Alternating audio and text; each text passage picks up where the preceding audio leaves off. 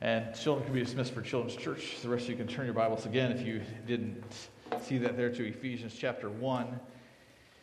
We've been looking at these anchors to our souls, right? These identities that God gives us that anchor our souls in a world that's kind of is falling apart. Obviously, I assume you watch the news occasionally and you see difficult, bad things that are happening. Sometimes we look at our lives and we say, how can anything good come from X or Y? How does these things happen? And I'm specifically talking about, in a sense, that sense of shame that we have, that, we can dress up for church and we can kind of go through life and we can paper over the cracks, so to speak. We can make it look like things are okay. But we know that there are cracks there because that's why we're trying to paper over the cracks. And those cracks come at us, and it's not enough. And maybe I just want to kind of help you see maybe some of the structure I've been going through in the sermon so far. A lot of times, trying to paper over the cracks is not simply a matter of, okay, you need to believe this, or you need to know this. Sometimes it's a matter of you need to live this. And when I say live, I'm not saying do this as much as I'm saying live in it. Live in what God has done for you. Because what he's listed off here as spiritual blessings that we've been given in Christ are nothing that we have done, right? They're things that when he's listed off here that you're chosen, that you're adopted, that you're redeemed, that you've been made revealed to you what God's plan, what God's will is. None of those are things you have done. But you need to live in light of, and not just to know intellectually or to believe it simply by faith, but to, in a sense, to live in it, to experience it by walking in it. And shame isn't something that just you conquer and you get over by saying, okay, I know this, check, it's good. I no longer feel shame. It's something that you have to live in and walk through. And so as I've talked about each of these anchors, I usually have at the end this, how do you live in this? How do you live in this? And so hopefully that'll help you understand where I'm coming from and the structure I'm doing that. This morning we're looking at Ephesians chapter 1, and we're in a sense almost at the end of the paragraph of the blessings. And again, it's been like one of those panel books where we start with one and we open it up, and then that reveals another panel that we open up after that. And so each one of these is connected. And we've gotten through in a sense, the major ones, the ones that are directly connected. In some ways now he's going back and he's saying, you might have missed it, but I want you to see two things that are true in light of the fact that you're chosen, that you're adopted, that you're redeemed, that you know God's plan for history and for the world. You might have missed it, but here's a key truth that really should be part of this, in a sense, this anchor system that you have for your soul, and I want you to grasp it and grasp it well. And that's the term that I'm using this morning of destined. He refers to it here, in him we have obtained an inheritance. The idea of an inheritance. Now, literally in the Greek, it's not, the term isn't for inheritance. The term is you've received a portion. You've received a portion.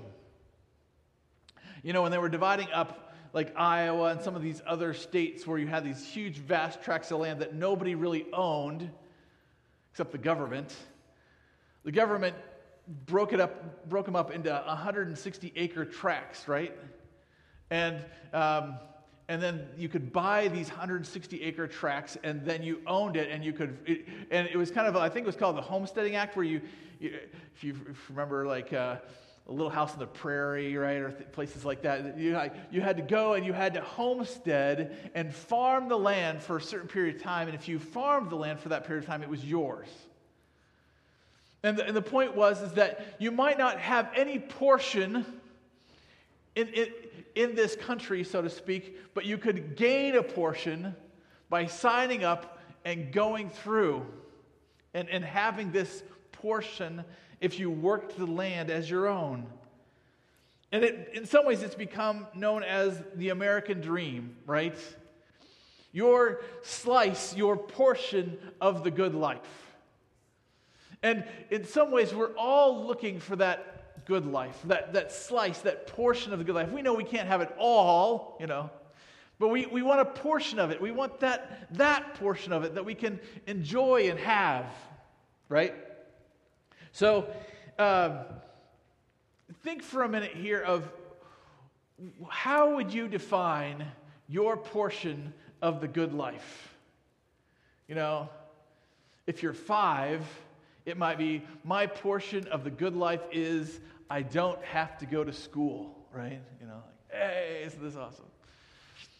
Or if you're 50, your portion of the good life might be I get to retire early, right? But what have you been living for over the last couple of years? What's your slice of the good life that you wish you had? It might be that my family was at peace with one another. It might be a literal home, like I wish I had a home that I owned myself. Or it might be, I just want a job that makes X amount of money because then that would take care of everything. What is this slice of the good life that you wish you had?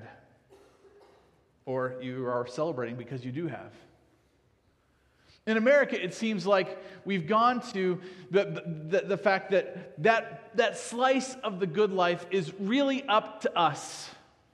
It's really up to us. If you work hard, if you do X, Y, and Z, if you get a degree, we live in Ames, right? If you get a degree, and especially if you get a PhD, then you can have a slice of the good life. You can have this portion that is good for you. And it's all about personal control and somewhat self-definition. You define for yourself what the good life is, right? Like the messages we hear repeatedly over and over and over is, what do you want to do? What's your dream? Where's your heart? And if you would know yourself better, you would be able to define that portion of the good life for yourself. And then, once you've defined it, you can go after it and get it. Because this is America, after all, right? And this is a challenge, right? Because we know also intrinsically that getting there can be a challenge. Actually achieving it, getting the slice of the good life can be a challenge. Calvin and Hobbes is a great illustration of many truths of the world. There's a comic strip that illustrated what I'm talking about pretty clearly. It says Calvin is hurtling down a snowy slope on a sled with his friend Hobbes, the tiger, right? Conducting a discussion about sin, actually. Can you imagine, of course, this is like on a sled hurtling down a hill, right? So you think a kid is not thinking about this, but that's the whole charm of Calvin and Hobbes. Calvin is saying to Hobbes, I'm getting nervous about Christmas. Hobbes says, you're worried you haven't been good? Calvin responds, that's just a question. It's all relative. What's Santa's definition? How good do you have to be to qualify as good? I haven't killed anybody. That's good, right? I haven't committed any felonies. I didn't start any wars. Wouldn't you say that's pretty good? Wouldn't you say I should get lots of presents? Hobbes, but maybe good is more than the absence of bad, Calvin. See, that's what worries me, But when we talk about the good life, we think, I should be good enough to deserve it, and yet we're like, but I don't know that I am. And especially if you live long enough and you see the mistakes you've made and the consequences of those mistakes and how that plays out sometimes, you think, well, I shouldn't really deserve the good life, in a sense, right? Or maybe I'm going to have to work extra hard to make up for the mistakes. And we live in a time and a world that's broken, that a lot of things aren't working the way that we hoped they would. This isn't a new thing in history. Abraham Lincoln in 1863 designated April 30th as a day of national humiliation, fasting, and prayer. Let me just read a portion of what his proclamation was. It says, "It is the duty of nations as well as of men who owe their dependence on the overruling power of God to confess their sins and transgressions in humble sorrow, yet with assured hope that genuine repentance will lead to mercy and pardon, and to recognize the sublime truth announced in the Holy Scriptures and proven by history that those nations only are blessed whose God is the Lord. The awful calamity of civil war, which now desolates the land, may be but a punishment inflicted upon us for our presumptuous sins, to the needful end of our national reformation as a whole people." Here's his point. "Intoxicated with unbroken success, we have become too self-sufficient to feel the necessity of redeeming and preserving grace, too proud to pray to the God that made us. We have grown in numbers, wealth, and power as no other nation has grown, but we have forgotten God."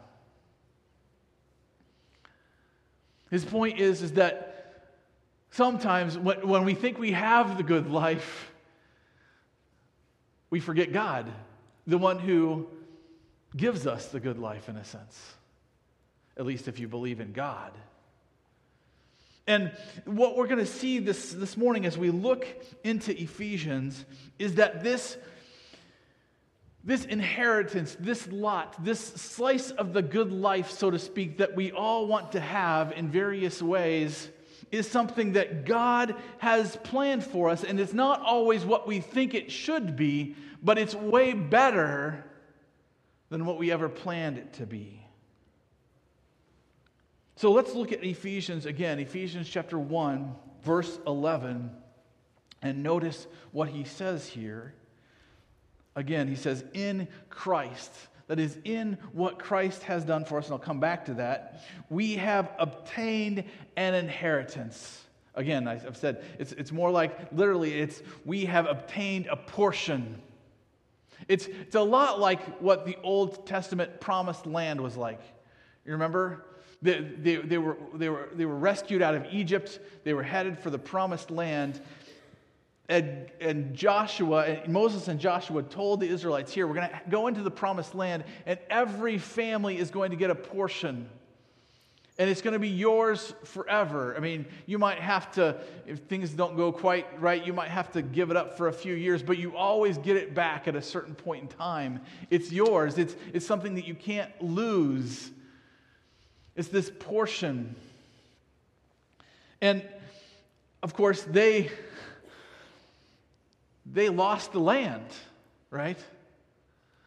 They were kicked out of the land. They lost the whole thing. Why? Because they did not obey. They did not follow God like they should. They did not worship God. They turned to other gods. And here Paul is saying that we have obtained in Christ, we have obtained an inheritance that we have obtained it. It's ours permanently. Why? Because he says, having been predestined according to the purpose of him who works all things according to the counsel of his will. Again, we have to think about this in terms of what are our options? Well, again, our options for obtaining this inheritance are what God does for us or what we do for us. There was an anecdotal story told about a man named Fred who inherited a huge land grant. But the will provided that he should choose land in either Chile or Brazil. He chose Brazil. Unhappily, if he had chosen Chile, he would have received his inheritance in land on which they had discovered uranium, gold, and silver, but he chose Brazil. When he arrived in Brazil, he had to choose between receiving his inheritance in a coffee plantation or a land with Brazil nut trees. He chose the nut trees, and immediately the bottom fell out of the nut market, but coffee futures went up $2 a pound. The government took the control of the nut farm for back taxes, and Fred was left destitute. Fred pawned his Rolex watch for the money he needed to fly back to either New York or Boston. He chose Boston. When the New York plane for New York taxied up, he noticed it was a brand new airplane. Everything was brand new. After a several-hour delay, the plane for Boston arrived. It was a 1928 twin-engine plane held together with baling wire, and it was filled with cigar smokers and unattended crying babies. Over the mountains, one of the engines fell off, and Fred, frightened by his earlier bad choices and fearing for his life, asked for 2 parachutes. He jumped. As he fell through the air, he tried to make up his mind which ripcord to pull. He pulled the cord on the left, but nothing happened. He pulled the cord on the right, and it broke. In desperation, the poor fellow cried out, "God, save me!" And a great hand from heaven reached down, seized him by the wrist, and left him dangling in the air. Then a gentle but inquisitive voice asked, "Which God?"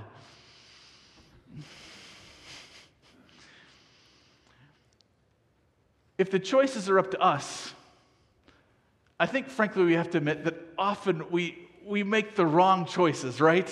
Like, we think, oh, I've got this, I can make a good choice. But then we make a choice, and then we look back on that choice, and we're like, ooh, man, if I had known X or I had known Y, I would have probably made a different decision. But now I've made that decision, and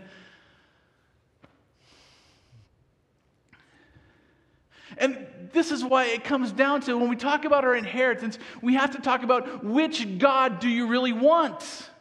Do you want a God that's like, well, it's up to you. You choose. You can figure it out for yourself. You can make the inheritance you want. You can do whatever you please. I'll support you. Or do you want a God that's like, no, I know what's best, I know what's good, and not only do I know what's best and good, but I'm going to work out the details so that you arrive where I want you to be. Which God do you want? And here in Ephesians chapter 1, Paul is saying, in a sense, it doesn't matter which God you want, because the God that you need is the God who exists. He's the God who's in control. And this is how he puts it. He's said it throughout. He's hinted at it and referred to it throughout. He talks about how he chose us before the foundation of the world. In verse 5, he says, in love, he predestined us for adoption. In verse 10, he says, he's made known the mystery of his will to us. And here in verse 11, he finally is like over the top in saying this. He says, in him we have obtained an inheritance, having been predestined according to the purpose of him who works all things according to the counsel of his will. Now, this phrasing here in English sounds like, okay, he's got things under control, but in Greek it's even more emphatic than that. The point is, he's saying, is this is the God who all things work according to the counsel of his will. It's not that he does everything. He allows us freedom to choose, but even that freedom to choose is superintended, is controlled by his manifest providence. There is nothing outside of his control. Let me just walk you through the words here. It says, according to the purpose, the word here for purpose is plan. So he has a plan, and he works, and the plan is according to, it's based on him. Who is this person that this plan is based on. It's based on the one who all things work according to the counsel, the guidance of his purpose, his will. So this plan is superintended by God. You say, well, then how do we choose? Like, if I thought we had free will, we had free agency, we can choose what we want for ourselves. And that is true. God has given us the ability to choose. But even those choices are guided.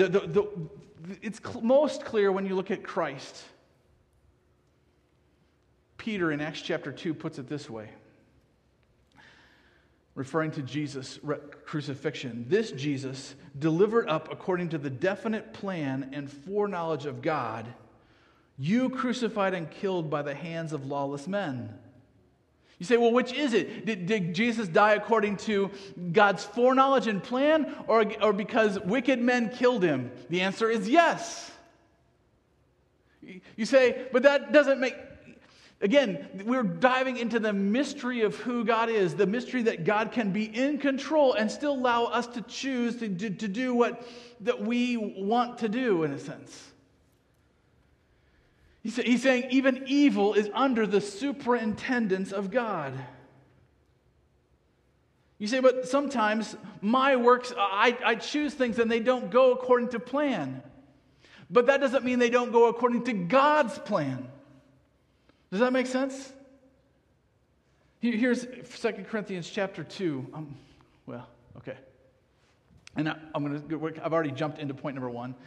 We have the grace of a predestined purpose. We have the grace of a predestined purpose. And let me just get up to, here's 2 Corinthians 2. But thanks be to God, who in Christ always leads us in triumphal procession, and through us spreads the knowledge of him everywhere. So here's God's perspective. As he leads you through life, he leads you in triumphal procession. Like, this is victory for him. And yet you're like, but it doesn't seem like victory for me. How does that work? He goes on to explain, for we are the aroma of Christ to God among those who are being saved and among those who are perishing. To one a fragrance from death to death, to the other a fragrance from life to life. Who is sufficient for these things? He's like, sometimes people, we interact with them and they're like, well, man, you seem to love God, but I don't want to have anything to do with God. And we are, in a sense, a fragrance of death to death. It's not like we've done anything wrong. And even if we did do something wrong, it's still in God's sovereign plan. And if someone responds and says, oh man, look at the God you serve, I want to get to know that God better. Again, it's not based on anything we've done necessarily. It's according to God's superintending plan. We're not sufficient for these things. He goes on to say, for we are not like so many peddlers of God's word. It's like, I'm not telling you these things in order to get money from you or to get acclaim from you. I'm not here to twist your arm so that I look good. But as men of sincerity, as commissioned by God, in the sight of God, we speak in Christ. It's like, hey, we have a Savior. And that's where you go back to verse 11. In him we have obtained an inheritance. We don't obtain that inheritance. Christ obtained it for us. He went to the cross, paid the price for our sins so that we could be delivered from sin and death and obtain the inheritance of eternal life with God.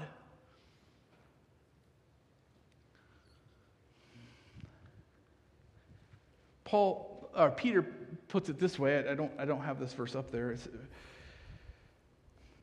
Blessed be the God and Father of our Lord Jesus Christ. According to his mercy, his great mercy, he has caused us to be born again to a living hope through the resurrection of Jesus Christ from the dead, to an inheritance that is imperishable, that is undying, undefiled. You can't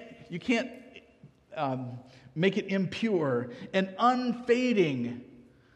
And this is always the word that gets me, because I know when I look at the stuff of my life, it fades, right? You get a new car and you scratch it. You get a new computer and it slows down. You get a new phone and it breaks. Everything fades. But the inheritance that Peter is talking about here, the same inheritance that Paul is talking about, he says, is unfading. It's that eternal sense of, wow, look at the newness and freshness and wonder of the inheritance that we have. And not only is that, but it's kept in heaven for you, who by God's power are being guarded through faith for a salvation ready to be revealed in the last time. He's saying, look, you who have this inheritance are, not only do you have this inheritance guarded in heaven for you, but you yourselves are guarded in preparation for that. And that's why Peter here goes on to say, in this you rejoice, though now for a little while, if necessary, you have been grieved by various trials. He's saying, look, I know life is hard. I know life doesn't always add up. I know life is difficult, that you lose people you love. Children don't act the way you want them to. You make decisions and you regret them. I know all of those things happen to you. And you suffer through those things. But that does not negate the fact that you have an inheritance in heaven waiting for you, undefiled, imperishable, and unfading. So that, why do we go through those trials then? So that the tested genuineness of your faith, more precious than gold that perishes, though it is tested by fire, may be found to result in praise and glory and honor at the revelation of Jesus Christ. What's he saying there? He's saying that under God's control, even the trials that we go through result in praise and honor and glory when Christ returns. Now, he could be talking about Christ's honor and glory, like, Christ, you got me through this. But actually, he's talking about our praise and honor and glory. You say, how do we know that? Well, go back to Ephesians chapter 1, because I haven't finished the verse.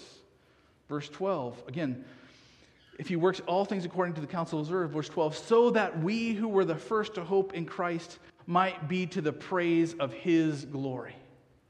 It says it right here. It's much more explicit here. That we might be to the praise. Now, ultimately, the praise is going to Christ for what he's done for us, but he's saying we are the praise, so we have to be praiseworthy. So God's purpose in this predestined grace is that he wants to make us praiseworthy. That's point number 2. God wants to make us praiseworthy. You say, well, I'm not praiseworthy. I'm just Joe Schmo. I live in Ames, Iowa. I have 7 kids, and I try to keep them alive, Sometimes I wonder if I'm going to make it, right? But God, in his unmerited favor on your behalf, is actually working in your life so that when you stand before him, you are praiseworthy. You have good things done on your that you are worthy of praise about, and you are a praiseworthy person. I just want to point you to Ephesians chapter 2, verse 10, where he goes into this, right? Ephesians 2, verse 10 says, for we are his workmanship. That is, it's his masterpiece is maybe a better translation. For we are his workmanship, created in Christ Jesus for good works, which God prepared beforehand that we should walk in them. Here's the amazing mystery of God's providence, is that God is working in your life, and he's prepared beforehand good things that you can do, good things that you can encourage and happen in order that you are a masterpiece and show off God's grace. You say, but how does this work? Again, we're back to something that it's not based on us. It's not based on us. It's that God is placing us here. I ran across the story about the world's fastest Indian, which is the story of Burt Munro, who's a New Zealander who wanted to set a land speed record riding an Indian motorcycle. So he had this, Indians aren't really made as much anymore, but they're kind of famous, right? He had this 1920s Indian motorcycle that he worked on, and he got it to Utah, the place where they race and they set land speed records, right? And the Salt Lake Flats, right? It's in Bonneville Salt Flats in Utah. And in a movie, they kind of put these words in his mouth. He's like, all my life I've wanted to do something big, something bigger and better than all the other jokers. This is it, Bonneville. This is the place where big things happen. Do you realize, Rusty, the fastest man has ever gone on land is here, right here, where we are now? Malcolm Campbell did it with a Bluebird. His son Donald did it with a Proteus. John Cobb went over 400 miles, all the great miles an hour, all the great attempts. George Easton with the Thunderbolt, Mickey Thompson with the Challenger. I'm telling you, Rusty, this place is holy ground, and I made it here. And the point, right, of the story is that he worked hard and he made it there. But in God's economy, in God's providence, in His control, He doesn't take us and like, okay, if you can make it there, then your life counts. Your life matters. If you can be good and do good things and make everything happen, then you've arrived finally and your life matters. That's not how God's providence and God's purposes work. Paul is telling the Ephesians here, you're in Ephesus.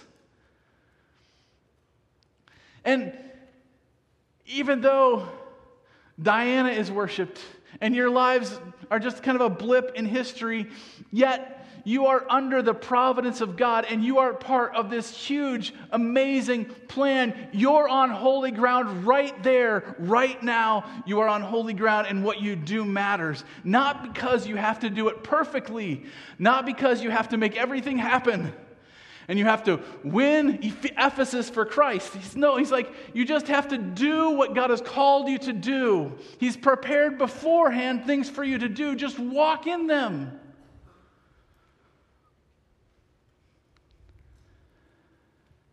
That's what Ephesians 2:10 is saying.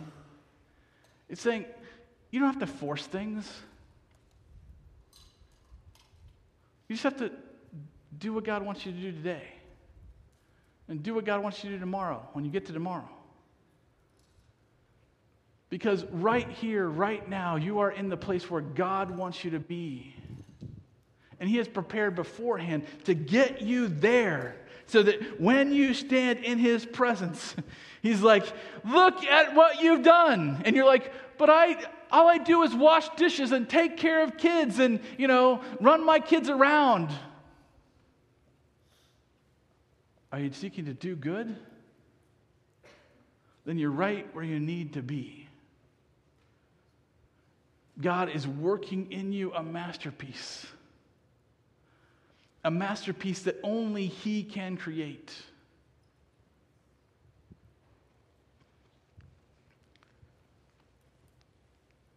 If we move away from the providence of God, we always end up in our own performance.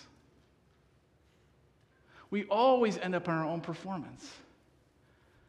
And I don't know about you, but my performance isn't very good. I struggle. Like, I try to do good stuff, say the right things, do the right things, plan the right things, be a good dad, be a good pastor, but it doesn't always work out the way I plan. And usually when I look back on it, I'm like, it's my fault. It didn't work out the way I planned. I messed up in some fashion. My plans don't go very well. If it's all up to me, I am insufficient. Would you agree with me about you? That your plans for your life tend to not happen exactly the way you want them to. The good things you intend to happen don't fully happen. In fact, sometimes the bad things you're trying to avoid, those are the things that happen. And you're like, what's my life then? Your life is not based on your performance in Christ.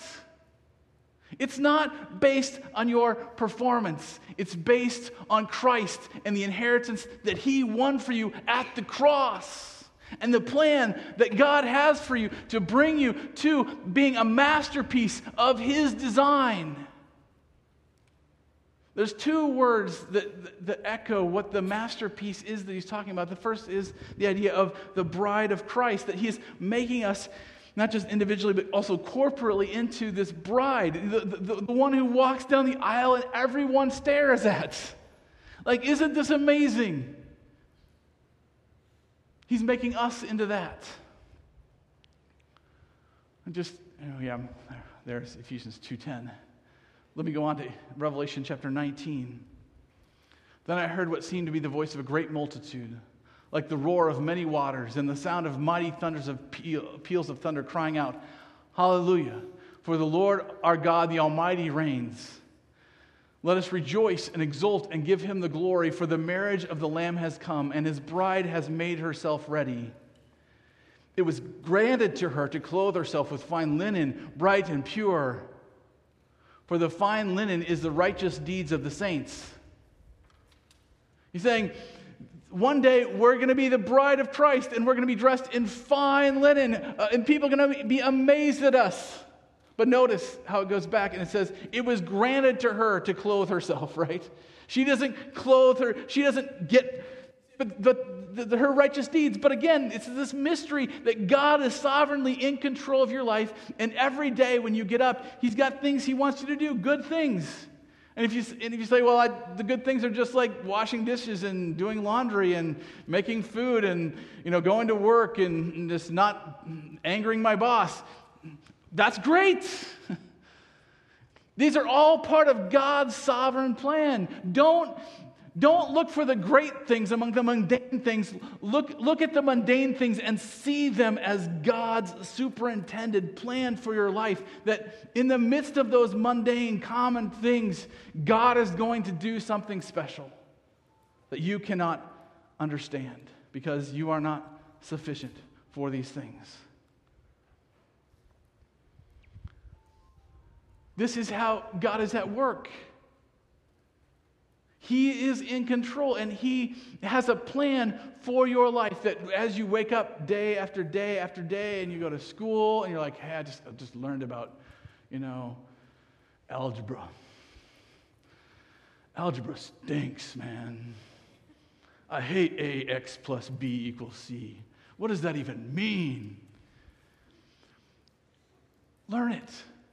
Not because it means anything amazing, but because you have a chance to know God better, and you have a chance to do good, and you have a chance to learn from your teachers, and you have a chance to help your classmates do good in the midst of the mundane. Why? Because God is at work in the midst of your mundane, making it holy and precious and righteous, so that when you stand before him, you are his bride. There's another concept here, though, that I want to help you understand. That since we're the bride of Christ, we reign with Christ. Again, Revelation chapter 5 says, they sang a new song saying, worthy are you to take the scroll and open its seals, for you were slain, and by your blood you ransomed people for God from every tribe and language and people and nation. And you have made them a kingdom and priests to our God, and they shall reign on the earth. So being part of this bride is also that we get to reign with Christ. We get to be part of those ruling the earth in a sense. And here's maybe to help in helping you understand why you're going through trials and why life is so difficult and why things are so hard at times. Is because God never lets someone rule who hasn't been through suffering. God never puts someone in charge who hasn't suffered and knows what it takes to suffer and go through suffering. You look at David. He had to suffer before he became king. You look at Jesus. He had to suffer all the way to the point of the cross. And one day, we're going to all bow at his feet. And if that's true for David and Jesus, it's true for us as well. The trials that you go through, the suffering that you experience, it's preparation. So that when we get to Christ reigning on the earth, and the people that are on the earth at the time who we reign over, they're going to look at us and not be like, oh man, I wish they wouldn't reign over us, but like, I'm glad that they're in charge because they know what it's like to suffer, and they know what it's like to feel pain and agony and hurt, and yet they're going to be sympathetic to me and help me and encourage me to do what I need to do right now. Can you imagine if our governor, you're like, man, she knows what it's like to suffer. If our president was like, man, he knows what it's like to suffer, and I can trust him because he's been there, done that. We don't have rulers like that. But God is going to make a world and reign over that world where the rulers of it know what it's like to suffer.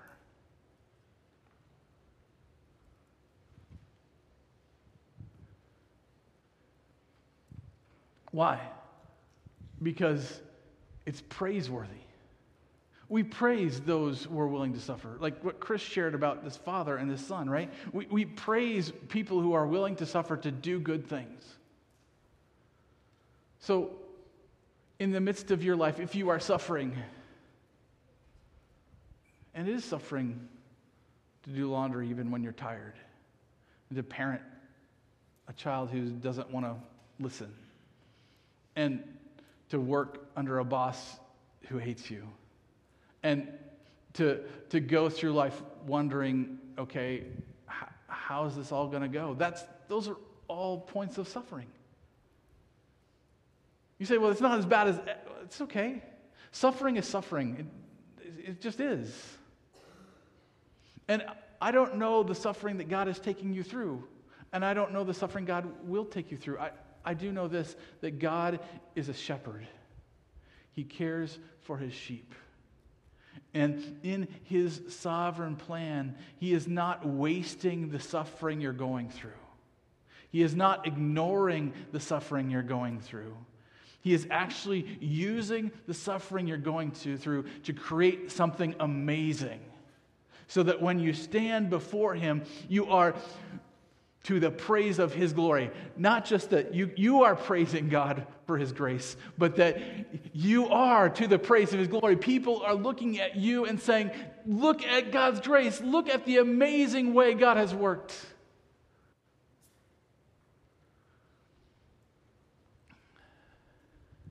This is this sovereign plan that God has. And if you take away the sovereignty, if you take away the predestination part, again, it's all up to us.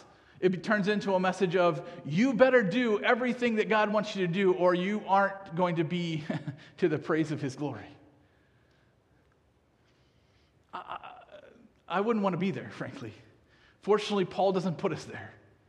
He puts us in God's sovereign, good, shepherding hand that holds us, that keeps us. So how do we live? How do we live this? Because if I'm honest with you, right, then I don't live this way very often. I don't trust the sovereignty of God like I should. I'm more interested in what I need to get done today. You know, like I wake up and I think to myself, man, I got to get X, Y, and Z done. And if I don't, my wife's not going to be happy. My kids are not going to be happy. My church is not going to be happy. God's not going to be happy. I'm in trouble. You know, we don't live waking up saying, oh, God's got some good things to do today. He knows I'm going to mess up, but he's got some good things he wants me to do today. And I get a chance to do those things. Isn't that awesome? He's got a plan. I just got to walk in it. So how do we live as destined? Well, first of all, it means going back to suffering and just rethinking it a little bit. And Paul does that gloriously for us in Romans chapter 8. Right? He says, for I consider the sufferings of this present time are not worth comparing with the glory that is to be revealed to us. For the creation waits with eager longing for the revealing of the sons of God. That's us. Again, we are to be to the praise of his glory. For the creation was subjected to futility, not willingly, but because of him who subjected it, in hope that the creation itself will be set free from its bondage to corruption and obtain the freedom of the glory of the children of God. For we know that the whole creation has been groaning together in the pains of childbirth until now. Okay? He's making the comparison of history and everything going on in our world to childbirth. Okay? And you mothers out there can know way better than I can what that's like. But he's saying, it's painful, it's awful. And you're like, but is it worth it? Is it worth it? And he's like saying, but because of Christ, because we know he died on the cross and rose again, we know it's worth it.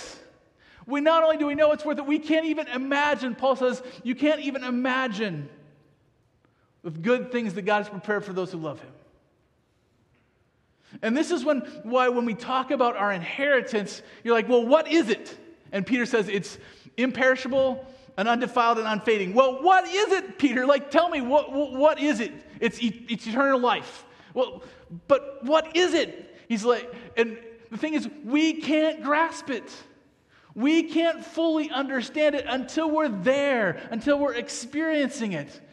So don't put your hope in the experiences of life, because he's like, the inheritance you have is much better. You say, but I can't connect the dots. Why would God do X in my life if he's trying to get me to there? You can't connect the dots because you don't know what there is yet. You can't put it together yet. But here's what we know. If the God who loved us enough to send his son to die for us, while we were still his enemies, he loved us, then that same God who loves us is superintending the details of our lives so that we can wait with hope. We can love with hope. We can serve with hope.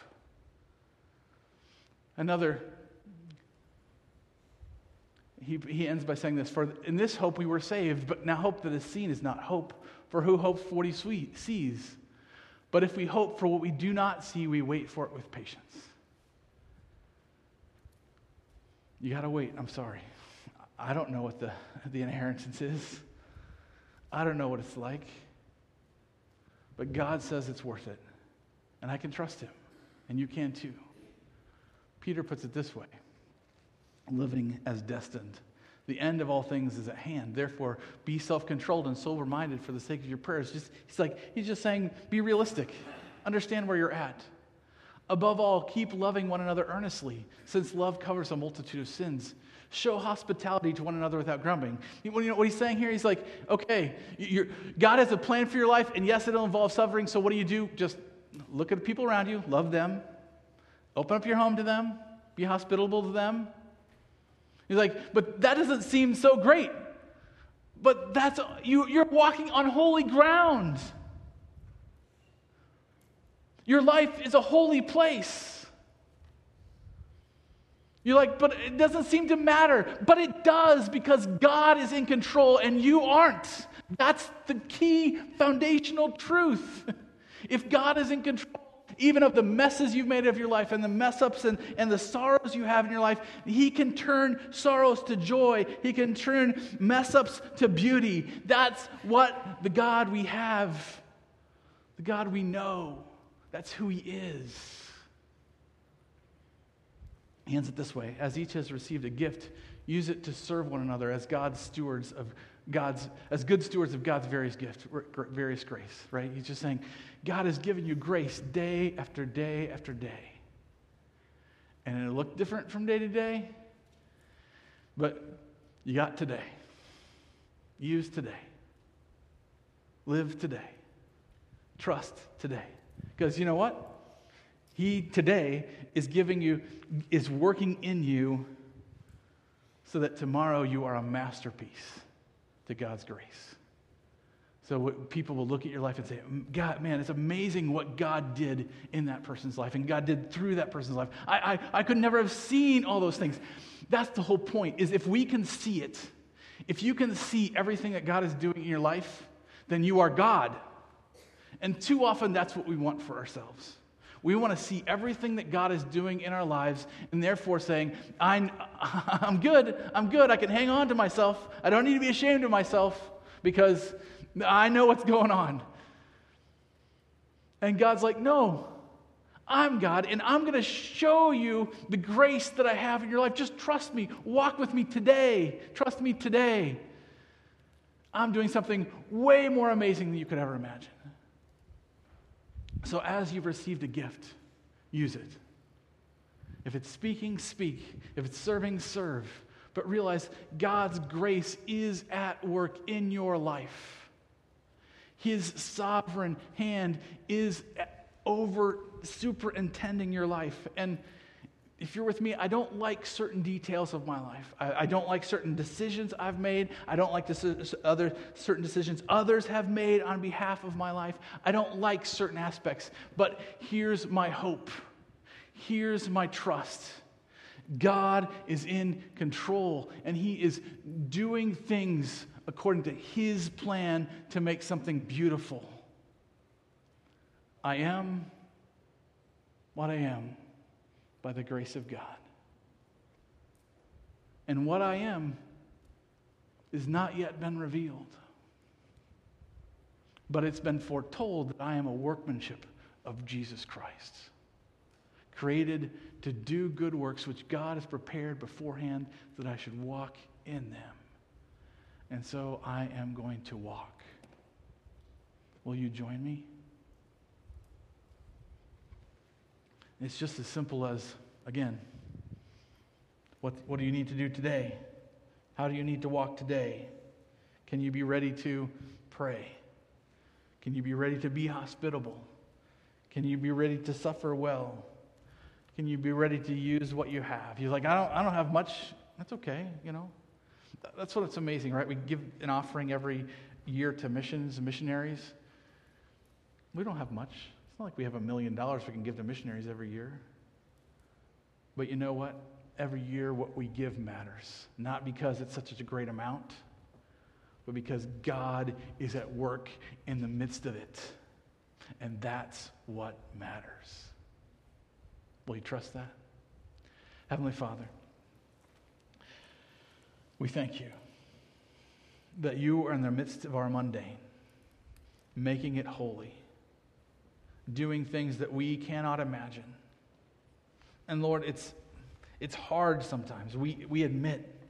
We wish we could see how our performance matters. We wish we could see that what you are doing in our lives and through our lives. We wish we could understand everything that's happening in our world and what to do about it.